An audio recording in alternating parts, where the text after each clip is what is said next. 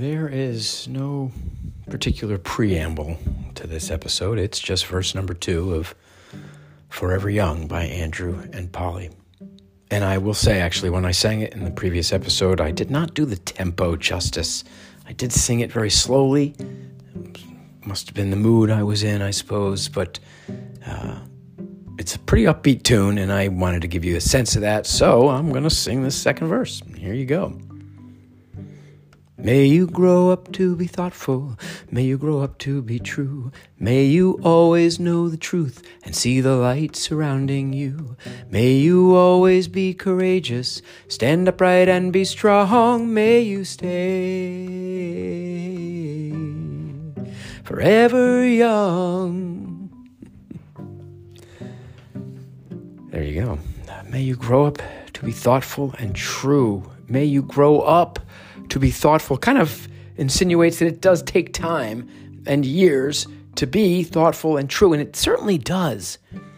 And I prefer to think about it actually as learning to be thoughtful. It does take some time to learn to be thoughtful, but boy, it takes a long time to learn to have the courage to be true. Some people are already in a place of living their truth, and hats off to them, because I know a lot more people that are not. And it isn't easy, and it's something I think about for myself very often. It's more than being true to yourself, being true to myself. It's being true to others, and not just bringing your true self to others and to the interactions. That's important, but being true to the relationship. Being there when needed, being able to be counted upon, if that's the relationship you've discovered. Being thoughtful. I think I learn more and more about what that word means with each passing day. Thoughtful. I think mindful and caring.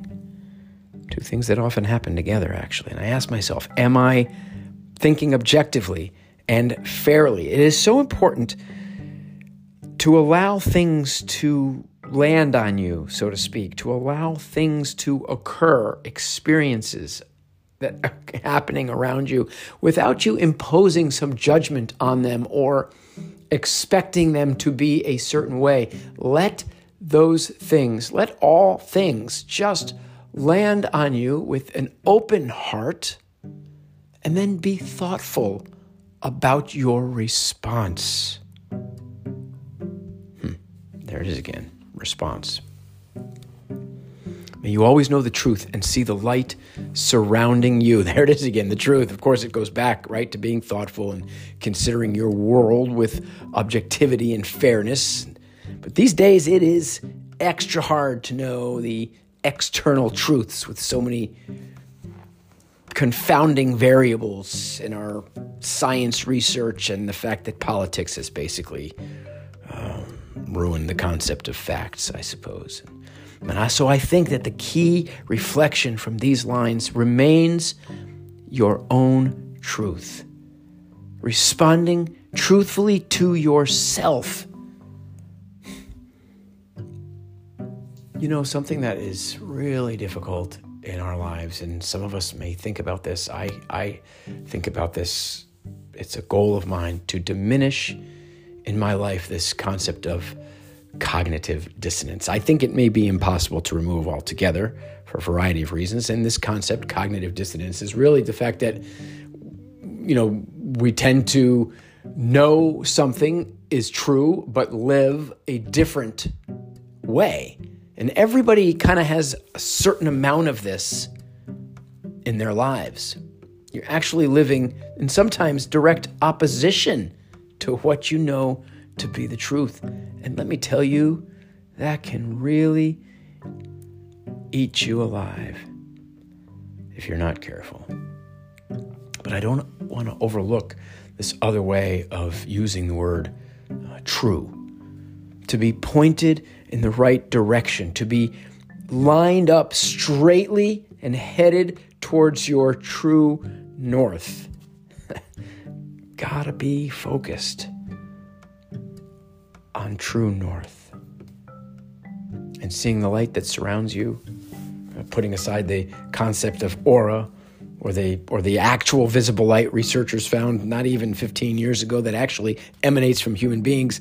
I think when I hear this concept, the light surrounding you, I think positivity with a hint of joy, love, and some youthful excitement, right? I mean, I think we all know people that just shine from the inside, and it is something you can develop. I try to develop this minimizing anger, minimizing resentment, jealousy, basically all of the commonly thought of quote-unquote sins. Remember, though, you can't simply unlearn bad habits or remove bad energy unless you create new, better habits and cultivate a more positive mindset. You cannot remove darkness except by adding light. May you always be courageous, stand upright, and be strong. Of course, standing upright and strong, really, if you're actually physically standing upright and activating your core, it's kind of like a power pose in a way. It really does give you a little bit more strength, a little bit more power, allows you to stand upright, right? It's super important for your muscles to stand upright. Also, being respectful, being an upright citizen. But courage is really a thing for me. I spent way too much of my youth running from bullies. I've run from myself. I've run from love, and I've even run from the law when I was a kid.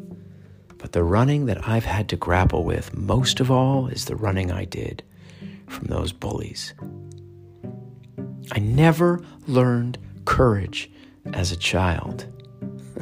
Ironically, right? I'm talking about a children's song here. But as I grew older, as I learned more about the value of being true, the power of standing up for yourself and for others, the more I developed courage in my life. This podcast, if you recall me saying early on that this podcast is an important part of my path of wellness, this podcast is me being courageous. I strive for courage to do what's scary, to do what hurts, to do what is uncomfortable. It can take courage to make the choices that I know are right for me, like putting my feet on the floor and getting myself out of bed. It is super important for your core strength to stand upright and be tall, but it has great value also for your sense of wellness. I won't be able to do that. Third and final verse. Until next time.